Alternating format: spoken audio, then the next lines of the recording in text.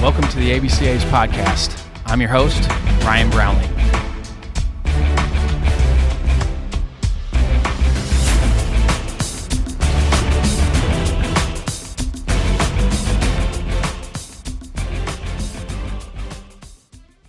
This episode is sponsored by Netting Pros.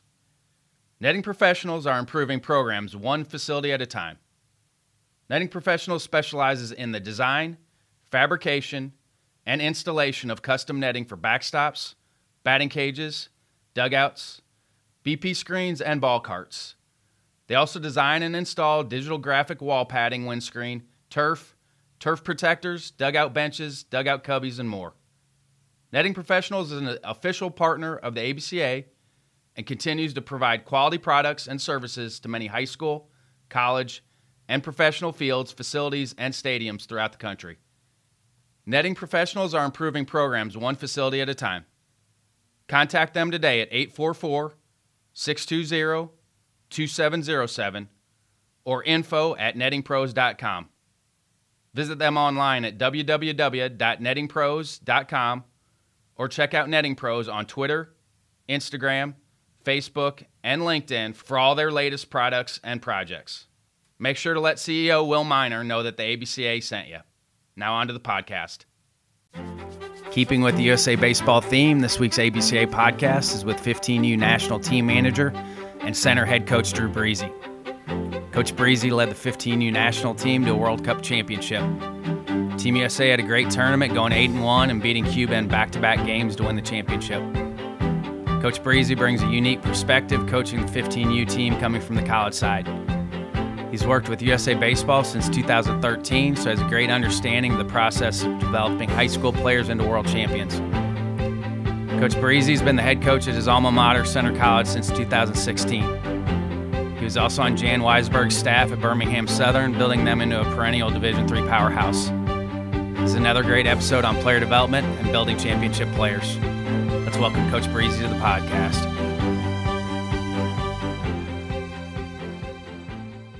Coaching baseball, I think for all of us, it teaches you how to be able to put fires out, and I think it makes you really good at problem solving. You know, if you're in the baseball industry for a long time, you're really good at problem solving. Oh, there's no doubt about it. Like you figure out anything from, massive food orders to, having irrigation breakage on your field, whatever needs to get done, baseball coaches can figure it out. I spoke to, I got my master's at JMU, but Janet Wigglesworth is a professor there, but she was at WIU when I was there, and so she had me Zoom in with her COM 100 class, and so we were just talking about all of those things that you have to do to make it work, and I think it's eye-opening for a 19-year-old kid to hear what somebody does to make it through in the baseball industry. Oh yeah, man. There's no doubt. It's always fun at USA to see, the interns who are coming in at that age, they're 19, 20, 21 years old, and they think that they've landed it with USA Baseball, and all of a sudden, their big thing for the day is making sure that the Jersey Mike's order is right.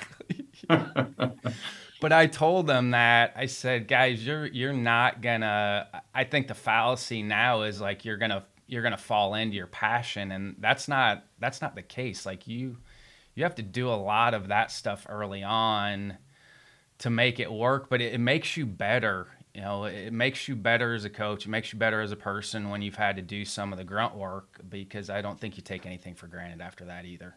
No, there's a true appreciation for it at that point when you know kind of everything that it takes to move the needle on a daily basis, and you figure out how to move it.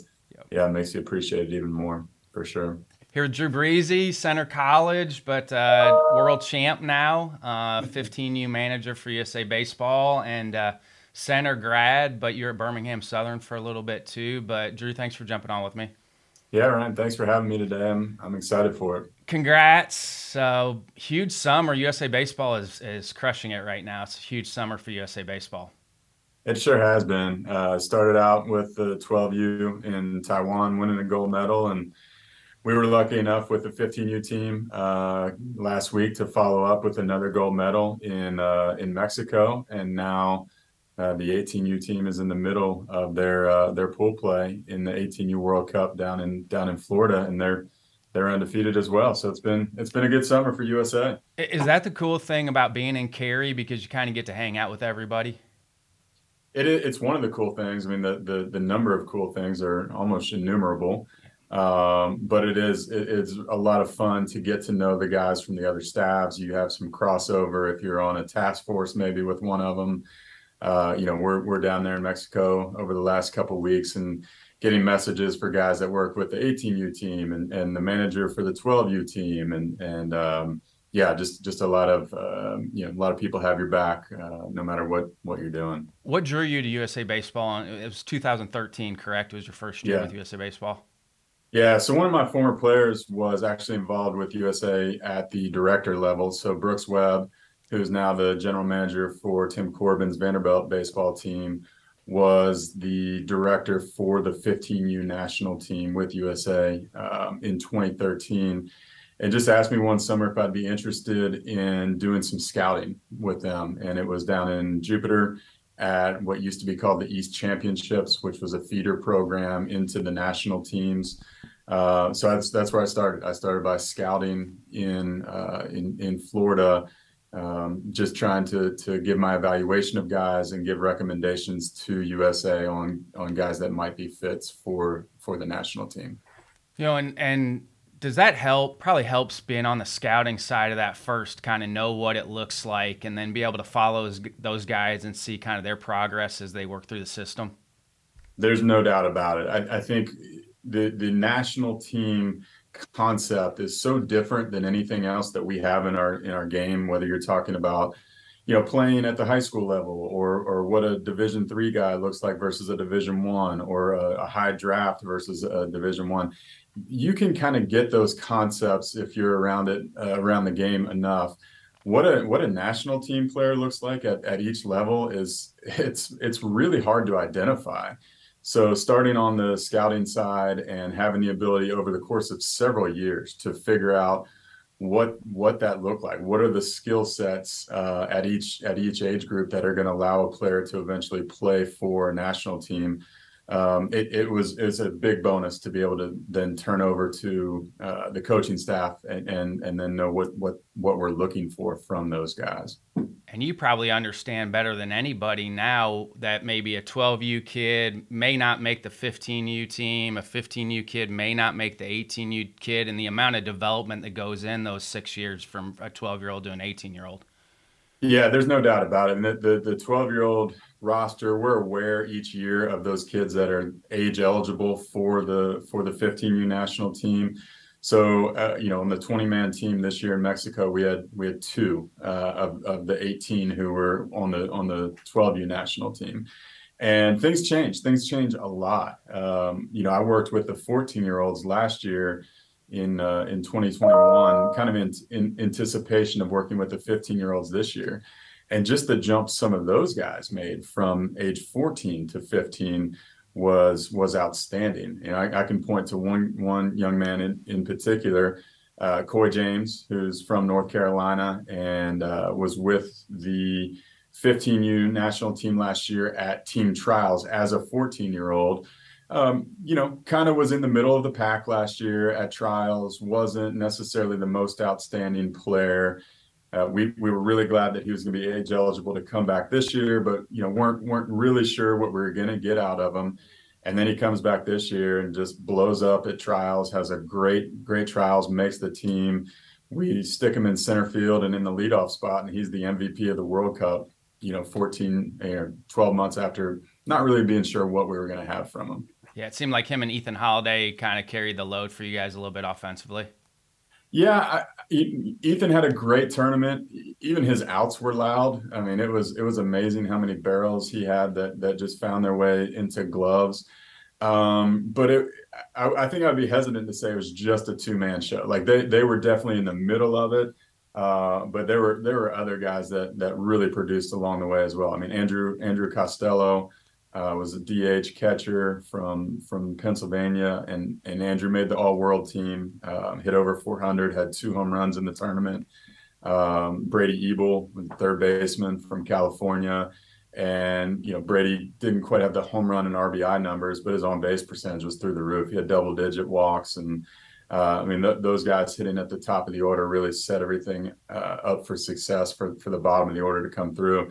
And you had guys that were just contributors all the way. Brady Murrieta, with the catching that he did and what he did offensively, it was really a team effort all the way through. The thing that stuck out in the highlights is how physical you guys were. And you look and you're like, man, those kids don't look like they're 15 years old, but that's the thing that stuck out was just how physical that team was. Yeah, it's funny, man. Each year, you're not really sure what the profile of the team is going to be. I've seen some 15-year-old teams before that are maybe smaller, and they're a little quicker, and they're maybe more defensive oriented, and they're going to play the short game. They're going to bunt. They're going to run. And then I've seen years where you have the big horses, the big corner guys and the power arms. And we were a little bit of a mix of that this year, I would say. But there were definitely some times when I went to the mound for a visit, and I was looking up at a 6'2", 215-pound, 15-year-old. So I think it also helps just physically in terms of what the ask is over the course of the month. So just to give you a breakdown on that, the kids came into Arizona on August 13th, and we started team trials that evening. The World Cup ended on September 4th in Mexico. And there weren't too many days over that, whatever that is, 3.5 week time frame when the temperature was under 100 degrees. So physically, the ask of these young men to work out in the morning, play a game in the evening, and do it time and time again in some really tough weather conditions over the course of a month is tough. So having the physical guys really helps out with that. With only 20 guys, and you were 8-1 in the tournament with 20 guys. How many of those guys are dual guys for y'all? We ended up with, I want to say out of the 20, 13 could step on the mound for us in some capacity. And I think 6 of those were pitcher only. So I think we had seven dual position pitcher type players. And having that depth and flexibility was really a key to this team, and part of the makeup that we chose intentionally with it. Like you were saying, 20-man roster, 9 games over the course of 9 days or 10 days it can wear you out a little bit. So you try and pick and choose guys that are going to have some flexibility to move around and to do some different things. A great example is Ryan Harwood, who closed out the gold medal game for us and pitched the night before against Cuba, and pitched in a big spot in the international tiebreaker for us against Panama. Ryan's a first baseman by trade, plays some outfield, big left-handed hitter, has some power. And we made the conscious decision about halfway through the tournament that we were going to limit his time at first base so that he would be fresh at the end of games. And, we were lucky enough to have some depth to put some other first basemen in there and make him highly effective, or give him the opportunity to be highly effective at the end of games. So that flexibility was key for this club. After you beat Cuba, how soon till you knew you were going to play them again? Immediately. We knew if we won that night on Saturday night against Cuba, we would have 1 loss, they would have 1 loss, and that would set us up to have a rematch in the gold medal game. So we knew immediately that we were going to play them for the gold medal, 5 p.m. Sunday evening, and that we would be the home team by virtue of having the head-to-head win against them. Did you say much to the guys after you beat them the first time? Because I know the second day was a little bit tighter, but did you say much to those guys trying to get them ready to go? It's hard to beat somebody twice in 2 days, but did you say much to them? We honestly didn't talk about the opponents very much at all during the course of the tournament. We gave some scouting reports, and we were able to pull some video on the opponent's starting pitchers that we were able to distribute throughout the course of the day leading up to a game. But as far as like talking about, game plan against Cuba and how we might have handled that in the gold medal game, it was much more along the lines of, this game has been what we've prepared for over the course of a month. The challenge of playing in a hostile environment, the challenge of playing with a gold medal on the line, And those are more of the things that we talked about rather than how we were going to necessarily go out and game plan to beat Cuba. We were the most talented team there. I kind of felt that from the very beginning. And if we went out and played our game, threw strikes, took care of the baseball, put together quality at bats, there wasn't much chance for anybody to beat us. We had to find a way to beat ourselves. Rounding out your staff, just a really good staff on the 15U team. Just talk about your staff a little bit. Yeah, so our pitching coach, Rob Shabansky, is head coach at Gateway Community College out in Arizona. Chubbs and I have been working together for a number of years. When I was with the national team in 2016 as an assistant coach, Chubbs was the pitching coach on that team. So Mike Strickland from Marist School was the manager. Jason Maxwell from Ensworth was an assistant coach, and Chubbs and I were on that staff. We won the bronze medal in Japan that year, and it's always been a little bit of a bitter taste, I guess I would say, for 6 years kind of sitting there. And so for Chubbs and I to have a little bit of a redemption tour to come back and win the gold medal was really special. And I value his friendship. He's a tremendous coach. I really asked two things of him this summer. One was, just take care of the pitchers, call the pitches, put us in position to win. And I think he's probably one of the best game planners, scouting report writers that I've ever known. And so he took care of a lot of that for us and shouldered that burden. But can't say enough about him and the work he did and how appreciative I am of him for a personal and professional relationship. Steve Butler, I've known since 2014, I think. We've worked scouting task force together with USA. We have worked NTDP together. We've worked 15U trials together. And when the opportunity came to have him on staff, the first word that came to mind was just trust. We've worked together for so long. I trust him to make great decisions with the team and, kind of put us in position to be successful. So I knew I wanted to stay in the dugout and be able to work offense and defense all the time. So when it was like, well, who's going to coach third, that idea of trust just went straight to Butler. So he's a high school guy from Egan High School up in Minnesota, does a great job with them, and was blessed to have him with our staff this year. And then Jeff Sherman is from Marcus Flower Mound down in the Dallas area in Texas. And he was slated to be on staff the last couple of years with Jared Halpert as the manager from Harvard Westlake. And I was lucky enough to be working scouting task force and trials with Jeff in preparation for the 2020 and 2021 15U national team, neither of which took off because of COVID. And really got to know him and trust him, especially with his offensive approach, his ability to handle hitters, to be able to talk to them about, game planning for a certain pitcher, what to look for in this situation, how to handle adversity. He's tremendous in that aspect. And I knew I kind of wanted to have that so-called offensive coordinator there to help us out this year. And he did an awesome job. Hey, are you managing from the dugout at center also? I am. So it's something that over the last couple of years, I've really gotten comfortable with. Especially in the World Cup environment or in an environment where, like we were talking about earlier, with the number of dual players that you have and pieces that you have to move, I try to stay 2 and 3, moves ahead of that. Not always am I successful with it, but I think being in the dugout helps me a lot more with that. And then being able to talk to guys on deck and, I'll ask them, given this certain situation, do you like sack bunt here? Do you like hit and run? What do you want to go drag, to kind of see where their head is and to be able to evaluate what we want to do offensively moving into the next situation. How much difference is international play for those 15-year-olds than what they're used to playing? I think it's hugely different. It's, I don't mean to bag on travel baseball. It is the lifeblood of a lot of what we do. But I think we all know that those tournaments in the course of the weekend can be very stagnant. They can be very static. They can lose a little bit of edge, even when you get to the ring games or the medal games on Saturdays and Sundays.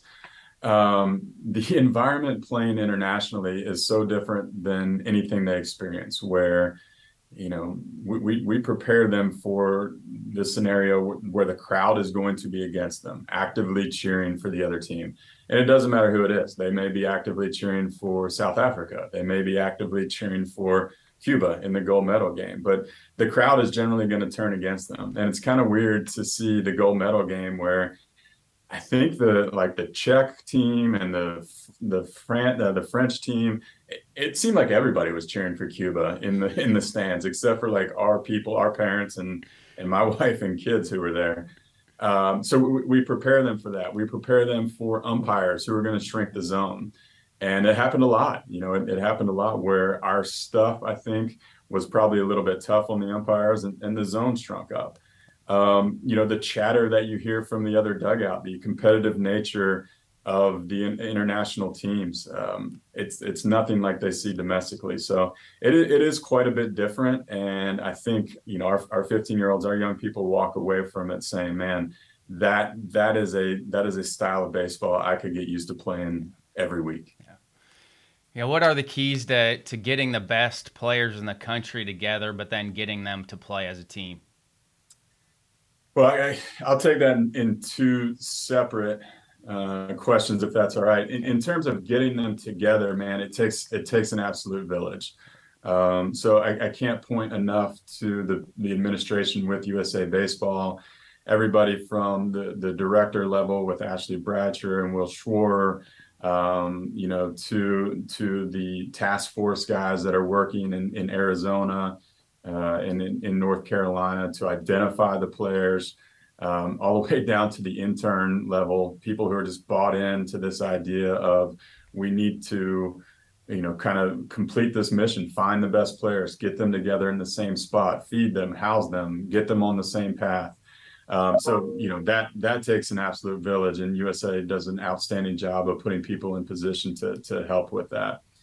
As far as getting them on the same page, for me, it was something I've been thinking about over the course of the last year a lot. And it really comes together in that first meeting when you have the 20 of them together after they've gone from 72 players down to 34 players. And now you have 20 guys sitting in a room who are like, well, this is it. These are the people that are going to go and play for the gold medal. So I chose my words very carefully in that meeting. And I remember at trials last year when I was a trials coach, I was there to provide evaluation and support, but writing down the phrase, create the vision in that first meeting.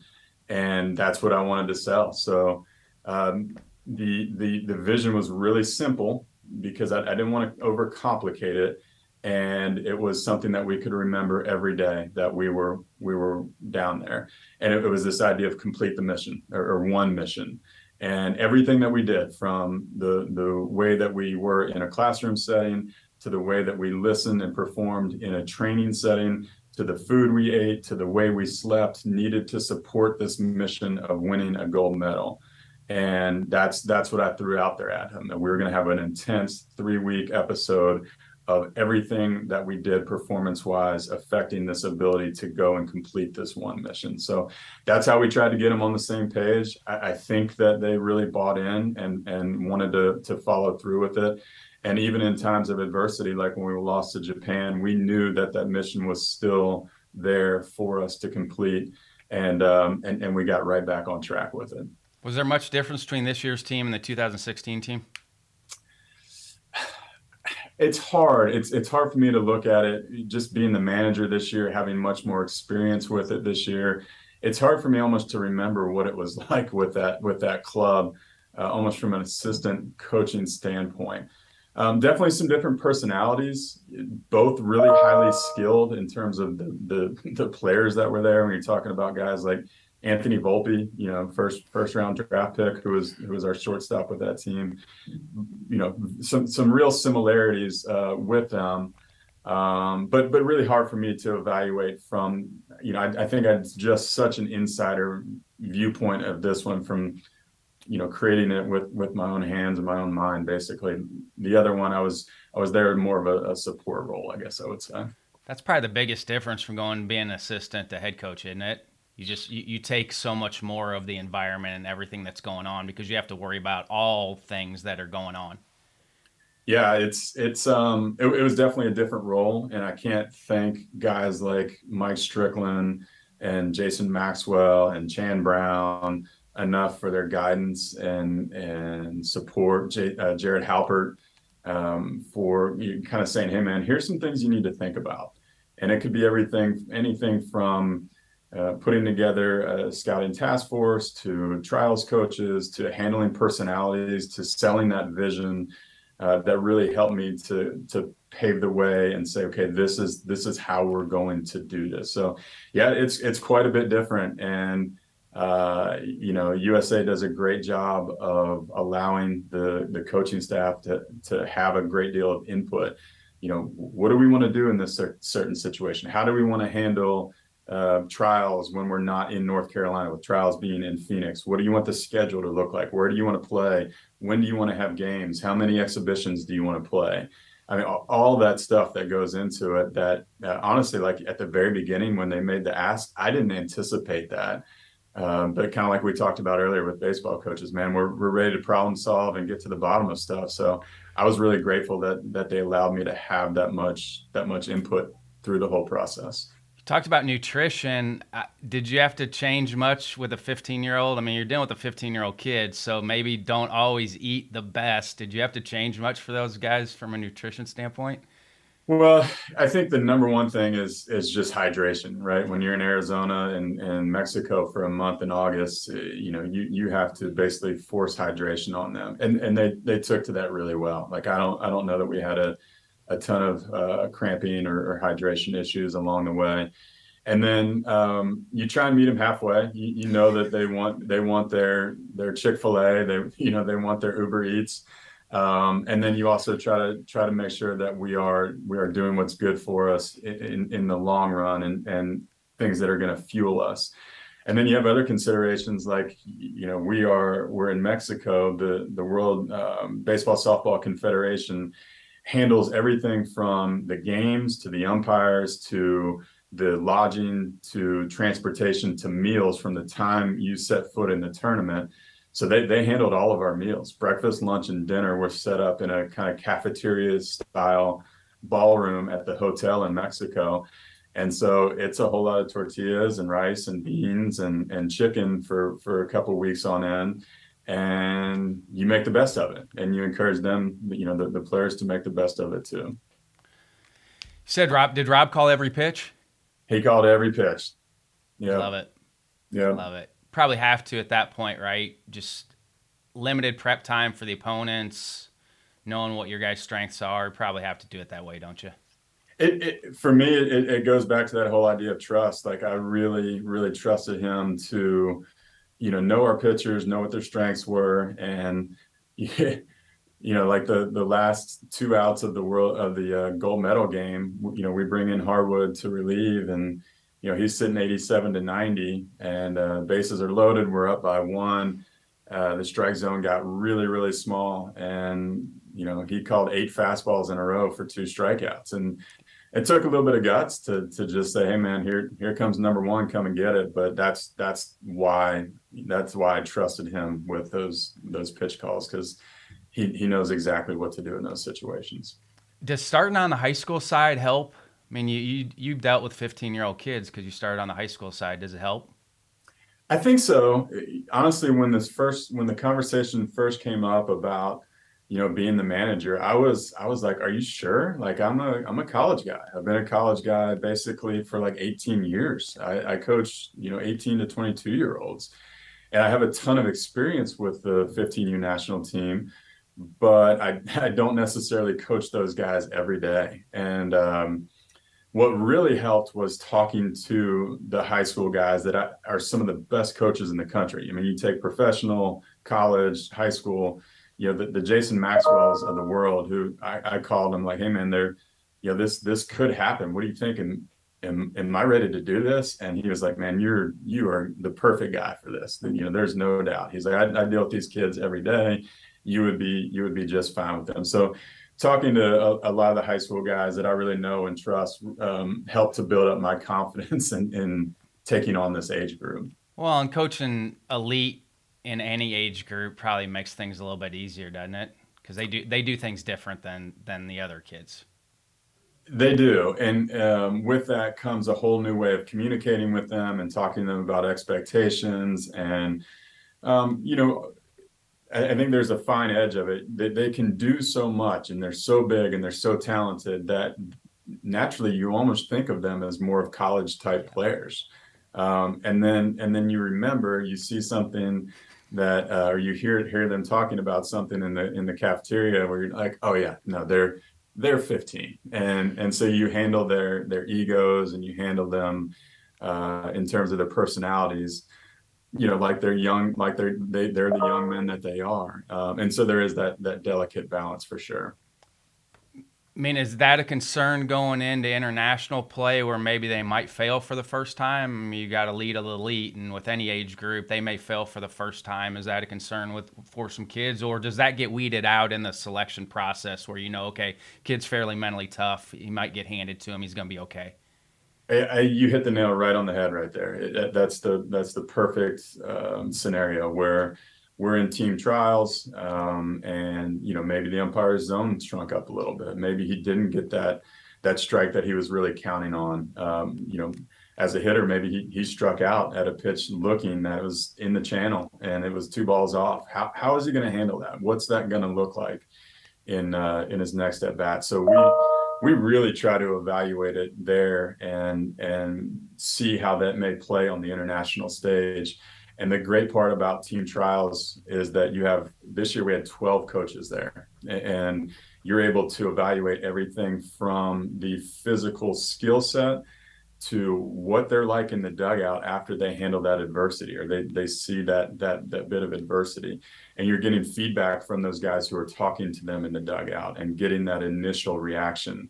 And so part of making the decision on who is going to go forward and play on the national team is who has the skill set, but also who can handle the failure that's going to happen at the international level.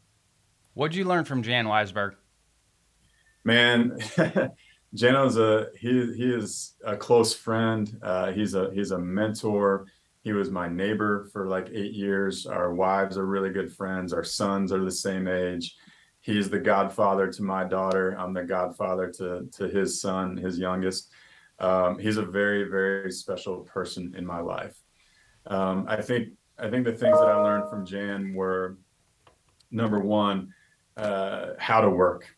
I had a vision for what it meant to be as to what it would look like to work as a coach, and he's really nonstop with his work ethic. It is 24/7, 365. What are we doing to get better?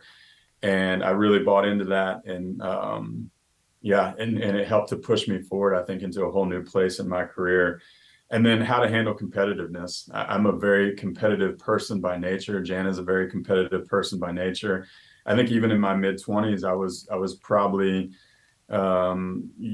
somebody who would let his emotions get the best of him, and let that competitive fire burn a little bit too brightly at times. And I think he really helped me to understand how to channel that into coaching, channel that into your players, channel that into teaching, channel that into long-term vision and progress. So those are the two things I would really point to with him in terms of work ethic and competitiveness that I take away and think about all the time. But very special man, a great friend. We still talk every week. Did you was he at Kentucky when you were getting your master's at Kentucky? Did you run into him there at all? I never ran into him at UK. I was there. We were there at the same time. But our first interaction was just a cold call when he took the head coaching job at Transylvania, and I was looking to get in the college realm. I just called him and said, "Hey, man, I know you coach catchers at UK. I coach catchers. If you need somebody that can handle that for your new staff, come on in." And he invited me to come in for a 30-minute meeting. I think we met for like an hour and a half. And, here we are, 17 years later, and we're great friends. What's it mean to be back at center? Being back at center has been a ton of fun. It's a unique opportunity for me and my family to to grow up in the place where my wife and I met and we grew up. So going into year 7 here, I've been given the great opportunity to build this program and to take on the task of having a brand new $6 million baseball facility. So we're really well supported here. The administration wants and expects success from us. And that's the type of environment I want to be in. So Danville and Boyle County are a great place to call home. I can't imagine raising my young daughters anywhere else right now.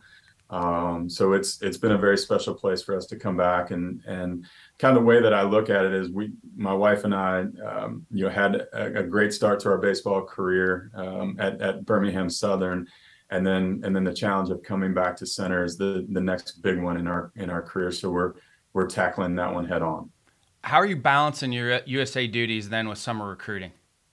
It's tough, man. Yeah. I'll be really honest with you. I think about it every time I see you guys over in Cary. I'm like, this isn't their full-time gig. They got other responsibilities also. Yeah, and I can't say enough about our assistants here, Ryan Gaines, who's our pitching coach, and Taylor Valentine, who's our assistant coach, and the work that they did this summer to support not only our baseball program at center, but to support USA baseball. They both knew how important this was for me to be able to go to Arizona for a week and then go spend 10 days in North Carolina and then go down to Hoover for a couple of days and then go to trials and the World Cup for almost a month. So they handled almost all of our recruiting efforts this summer. And again, both because they want center to be successful, but also because they wanted us to go win a gold medal. So I can't say enough about that. In a normal year, it's a lot easier because I'm usually gone for, a week here, 5 days here to go and be on a scouting task force, and we can balance that out with our assistants. But this year was definitely a tall order for everything. I mean, I missed birthdays, I missed 2 vacations, I missed recruiting, I missed everything this summer for USA Baseball. And I wouldn't trade it for the world, but we knew this one was going to be a tall order. I love Taylor. He and I go back to Midwest winter camp days back in the old days. So I love Taylor. He's a grinder. He gets after it. He does, man. And I'm going to tell you, there is probably nobody outside of Cary who was more fired up for that gold medal than he was. I mean, it was text message every day, go get him, text message after the game. How'd you feel about it? How did things go? He is center baseball through and through, and he is USA baseball through and through. Is this a normal, you're starting fall ball later. Is that normal for you guys, or is it because of what you did this summer? It's twofold. One is definitely because of the summer. So I got back to the States on September 6th and wanted to have about 3 weeks before we jumped into fall ball. So we're going to start on October 1st. But 2, having our new all turf facility allows us to push back a little bit later. So our guys can kind of have some open batting practice times, some open field times during September, and then we don't really have to worry about any weather or anything while we go through our month of fall ball in October. So if it goes well, I could totally see doing this in the future, regardless of the USA schedule. So the new facility is definitely a big piece of it as well. Did we get the COVID schedule back for you guys? Because I know guys kind of liked the flexibility of the COVID fall schedule. Did you guys get that back? I forgot to look. No. So we're back to the 16 date, regular NCAA schedule for fall ball. There are some policies in the works. People are talking about changing it to number of days throughout the course of the year, but we're back to a standard calendar for this year. Smaller roster size, is that by design for you guys? I think you had 31 or 32 on your roster last year. Is that by design? Not necessarily. It was just kind of a byproduct of where we were. This year we welcome 15 fresh faces to campus, so we'll be back at that 40 range going into the spring. So it was more just kind of a byproduct of where we were, but we'll feel a lot more comfortable going into this year with a slightly bigger roster. And with, just as an aside, center has such a massive study abroad program that we'll miss 6 of our players who are going to study abroad in France for the entire fall semester.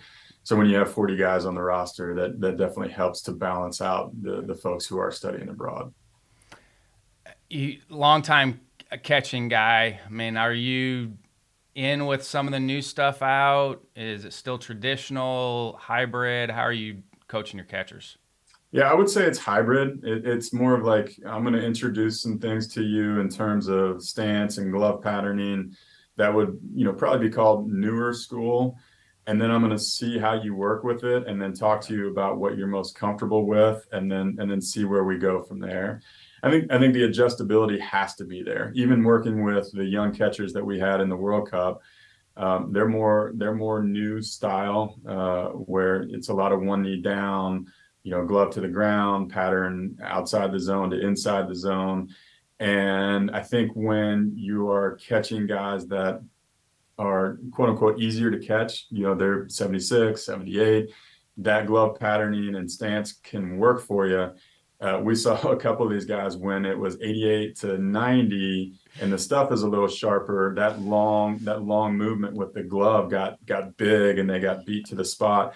So we had to make some shifts and changes like in the middle of trials to change some things with these guys.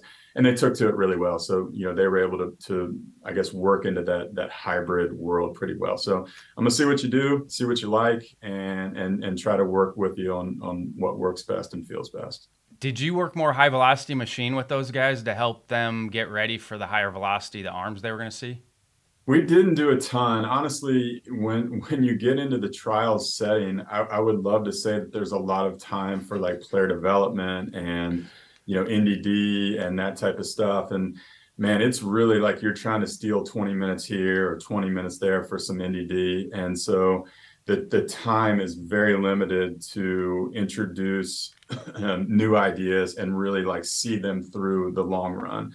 So it's more a matter of evaluation of what's going on in bullpens or what's going on in game, and then being able to work simple glove pattern changes from there, or for a hitter to work an adjustment, an approach change from at bat to at bat.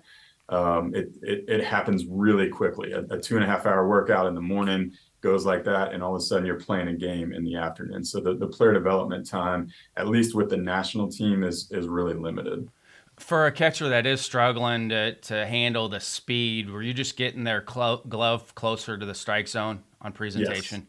Yeah, that was the number one thing with Andrew Costello is a great young catcher, and I think he's probably one of the top 5 players in his class. But he was struggling a little bit with the maybe the velocity, maybe the spin, maybe the timing of it all. I'm not exactly sure, but we just took the pattern out from dropping all the way down to the ground, to really just kind of settle in a nice relaxed hand out by his knee, whatever stance he was in, and working the pattern more from the bottom of the zone than from the ground.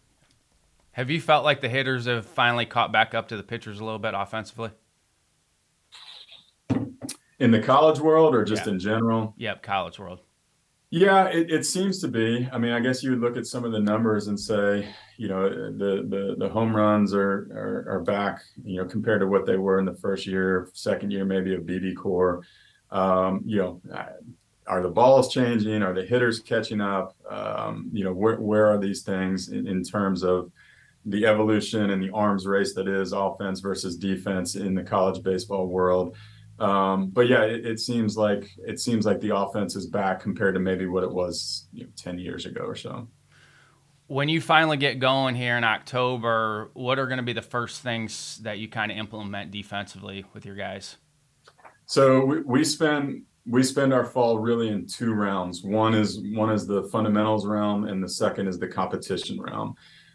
So we will, with being limited to 16 dates, we will spend a lot of time working the NDD, working the player development side of things, so that we do have our basic set of fundamental skills down. Our players know what the expectations are for them, and then we're able to hopefully improve on those throughout the course of the fall.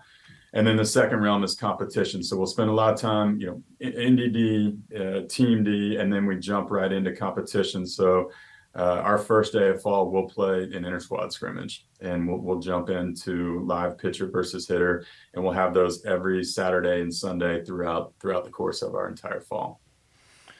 With those guys that go abroad, how long does it take them to get kind of back acclimated when they get back? It's different for each guy. The beautiful part is they come back right after Thanksgiving. So, if you're talking about arriving back in the States the last week of November, you've got a month until Christmas, and then nearly another month until team practice starts in earnest. So, it's 6 to 8 weeks of build-up time, and if you do it right, you can help them kind of figure out that 8-week lead-up process. For pitchers, no problem. For hitters, the biggest thing that they miss is, those 40 at-bats, 35 to 40 at-bats in the fall. And so you just try to catch them up as much as possible over the course of their holiday time by, hey, is there a way you can get on a velocity machine? Are there any live at-bats you can get versus hitters at home or pitchers at home? And try to help them close that gap a little bit. But 8 weeks is generally enough lead-up time where if they're ready to jump right into it, we can have them ready for team practice at the end of January. Coaching Division III, a little more conducive to family life than high school or Division I or USA. Yeah, all three. Well, it's really the only level that I've known in depth. I did high school for 1 year, and kind of at the end of that year, I knew that I was going to be more well suited for the college level. And then I've been coaching Division III college since 2005, 2006. So that's really all I've known. I have a lot of friends that have worked at high level, high schools, JUCOs, Division I, and it seems like our summers are a little slower than theirs. It seems like our breaks maybe a little bit slower pace than theirs at times. So for me, it fits well. I have a son who's playing college baseball right now, and would love the opportunity to see him play at some point, or at least follow along with him. I have 2 daughters who are involved with extracurricular activities, and I do everything I can to see them do their gymnastics and their soccer and swim and do all the things that they do. So Division III is definitely a good family atmosphere for the Briese family, at least. Well, and Jan was in the meat grinder too. He was in the SEC with the no rules SEC, where no hours limitations, nothing. So Jan was in that for a while. He told me that the last summer at UK, I think he told me he was on the road for 82 of the 90 days in the summer. And so, for him, I think it took him a little while to get used to the Division III cycle and the way things worked a little bit. And maybe that's one of the reasons we were good for each other, is because I kind of knew what that looked like, and he pushed me to do a little bit more. But yeah, he did that for a long, long time at UK and did that grind. Do you have a fail forward moment? Do you have something you thought was going to sidetrack you, but looking back now was one of the best things that happened to you?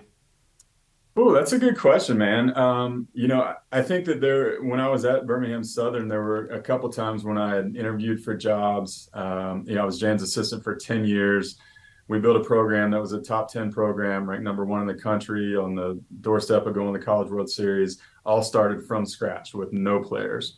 And so, there were some probably times in my 7th year, 8th year when I was like, okay, I'm ready to be a head coach. And I had a job interview, and, I traveled to a place or two and actually sat down with ADs and went through the whole process and met college presidents and didn't end up getting those jobs. And I look back now and I'm like, wow, my life could have been a lot different if I had ended up at place A or place B. And, looking back on it, I'm probably thankful that I didn't, and glad that I had the opportunity to be with him for a couple more years. And I think it made the opportunity to come to center that much more clear cut, that I was ready to take it on, ready for the challenge of taking over a program that needed a little bit of work. And it has set me up for a successful career here at Center. You have any evening or morning routines that you like? My morning routine is pretty simple. I take my kids to school every day, and I try to do it no matter what happens. So, there are times when we get back off the road from Jackson, Mississippi or Conway, Arkansas, and we're rolling back in at 2 or 3 o'clock in the morning. I always try and be there to take my kids to school the next day. And it's something that for me, even those 10 minutes of just dropping them off, kind of gets my day started, gets me reconnected with them, helps me to understand the importance of being a dad, and kind of starts my day off. So that's something I actually look forward to every day. I'm getting to take my 17-year-old daughter to high school now. She can't drive yet, and this is the first time I've done it because when we were in Macomb, my wife taught in the same school, so she drove them last year. My wife's schedule lined up with my daughter's, so they got to ride together. So I'm doing it this year. It's been great. She's trapped with me now for 15 minutes, which is great for me. I know she doesn't probably enjoy it that much, but it's great for me that my daughter gets trapped with me for 15 minutes in the morning.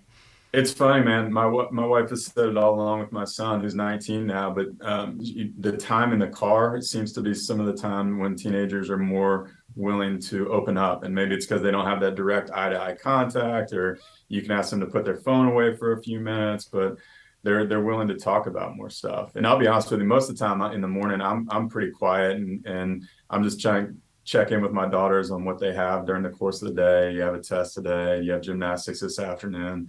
But it's more just the idea of like being present with them, that really makes it good for me. So special times. Where's Jack going to school?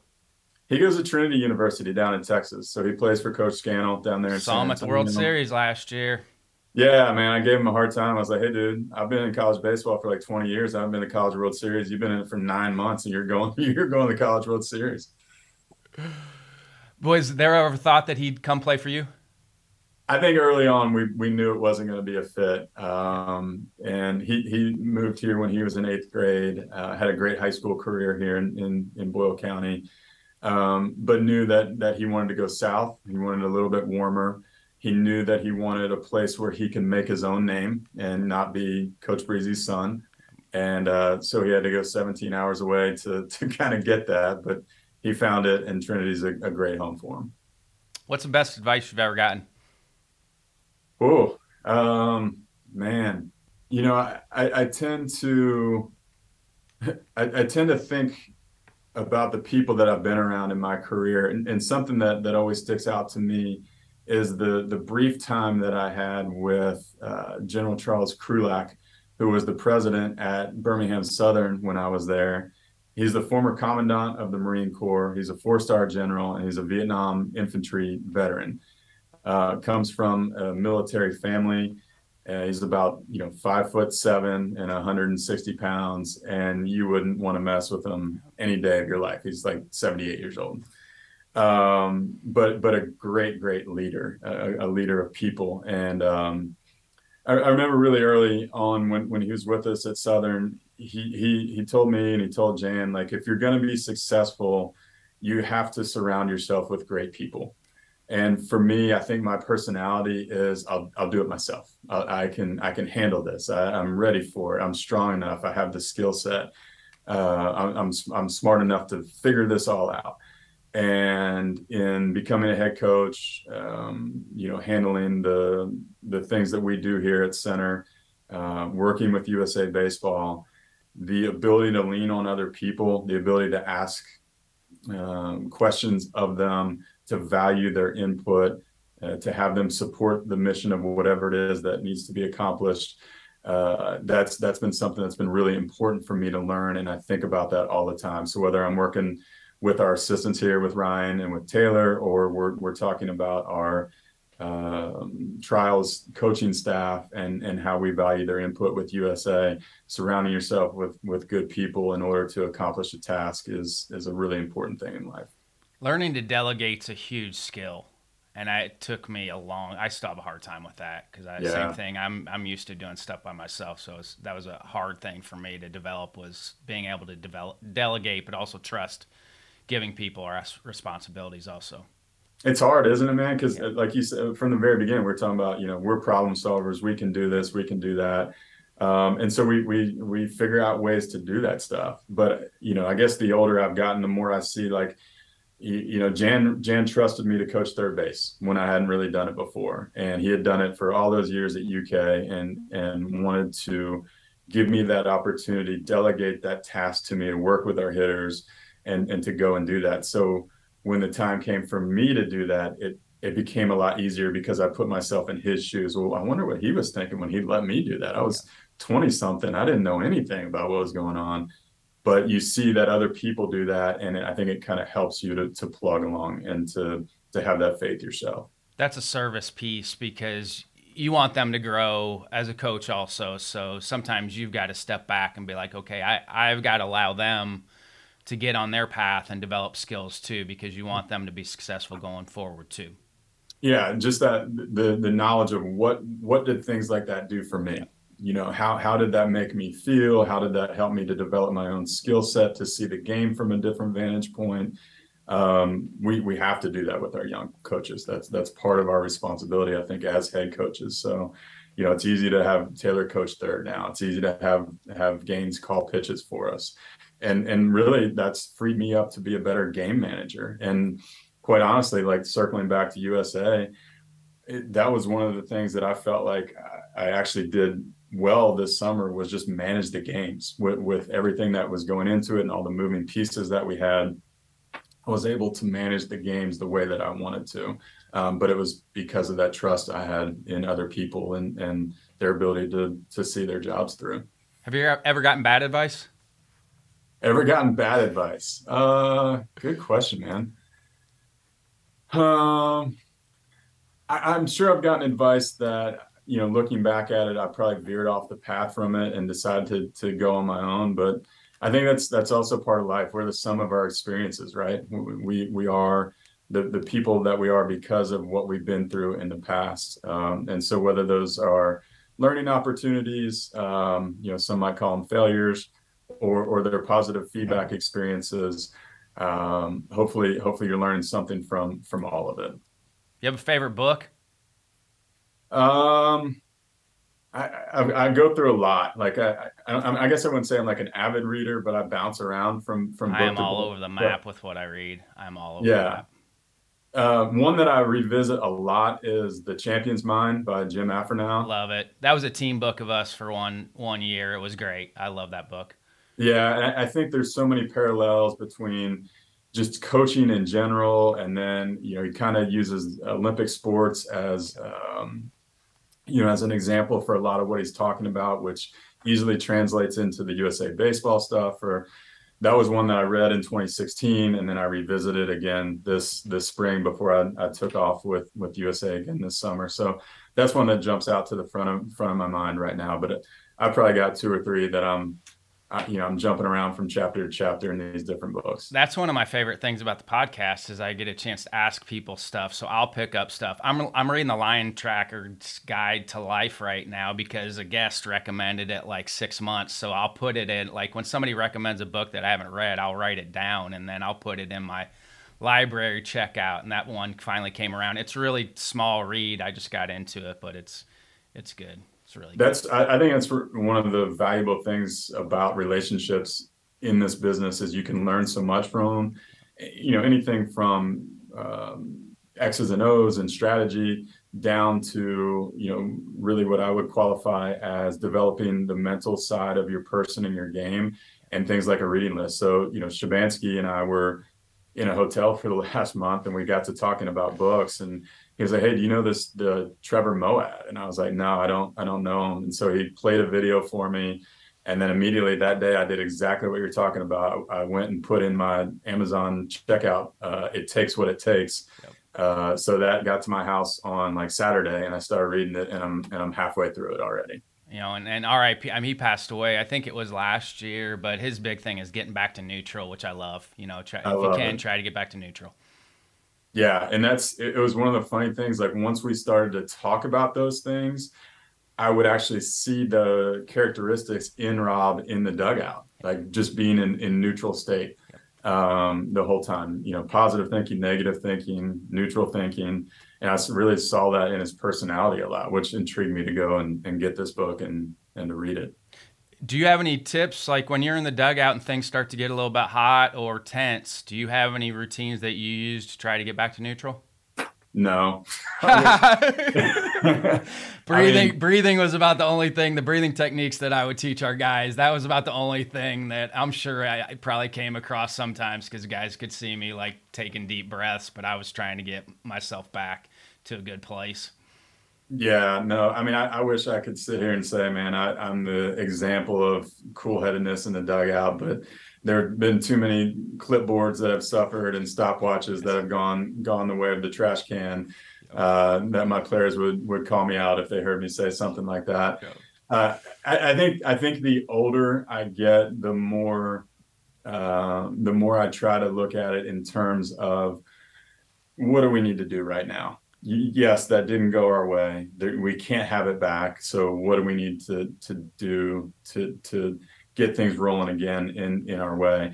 And then always creating a vision for your players of what could happen. So, you're down 4-0, and it's the eighth inning and you haven't hit all day. What's the vision for how you can still win this game? That's something I try to get to a lot, is to, all right, how do we still create this idea of we're in this, we're a couple swings away, or we're one play away, or, this is how we're going to do that, but selling that vision to them even in game. I won't say I'm great at it, but I try to think about those things. I will say, there was a real peace and a calm in the 2 Cuba games at the end of the World Cup. My parents texted me, my wife, and even some of my players were noticing I was sitting in the dugout with my legs crossed, and they're like, who is this masked man? Who is this guy? And I think for me, as I get older, and hopefully USA is a learning experience for me, I knew that I did everything I could this summer to put our team in position to win a gold medal. And I was really at peace with it. So managing the game just became the only thing that I had to do. But it wasn't this high of, we're going to win. Oh no, we might lose. We're going to win. Oh no, we might lose. It was, we've done everything we can. Now I'm just going to try and help these guys to go out and play. So hopefully I can carry some of that over to center next year. What are some final thoughts, or something I should have asked you that maybe I didn't? Oh man. Final thoughts for me would just be thankful to you and everything the ABCA does to help our profession along, from education to fellowship. I think you guys do an outstanding job, and I'm proud to say that I'm a member, actually re-upped again, just so you know. And can't thank you enough for all that. In terms of what to ask me, man, I don't think I really know a whole lot about anything. I know a little bit about a lot of things. So you did a great job, and I appreciate the time. Yeah, thanks for your time, Coach. Yeah, absolutely. Congrats again to USA Baseball on their phenomenal run this summer, sweeping the 12U, 15U, and 18U championships. There's a lot of work that goes on behind the scenes, so it's always great to see people get rewarded for their hard work. So happy for Coach Briese and his staff on bringing home a gold medal this summer. Thanks again to John Litchfield, Jim Richardson, Zach Hale, and Matt West in the ABCA office for all their help on the podcast. Feel free to reach out to me via email, rbrownlee@abca.org, Twitter and TikTok, CoachB_ABCA, Instagram, RyanBrownlee17, or direct message me via the My ABCA app. This is Ryan Brownlee signing off for the American Baseball Coaches Association. Thanks, and leave it better for those behind you.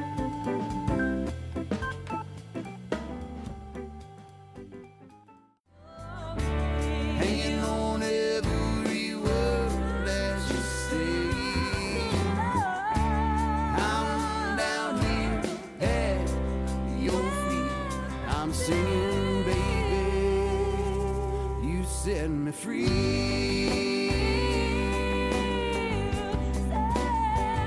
You set me free.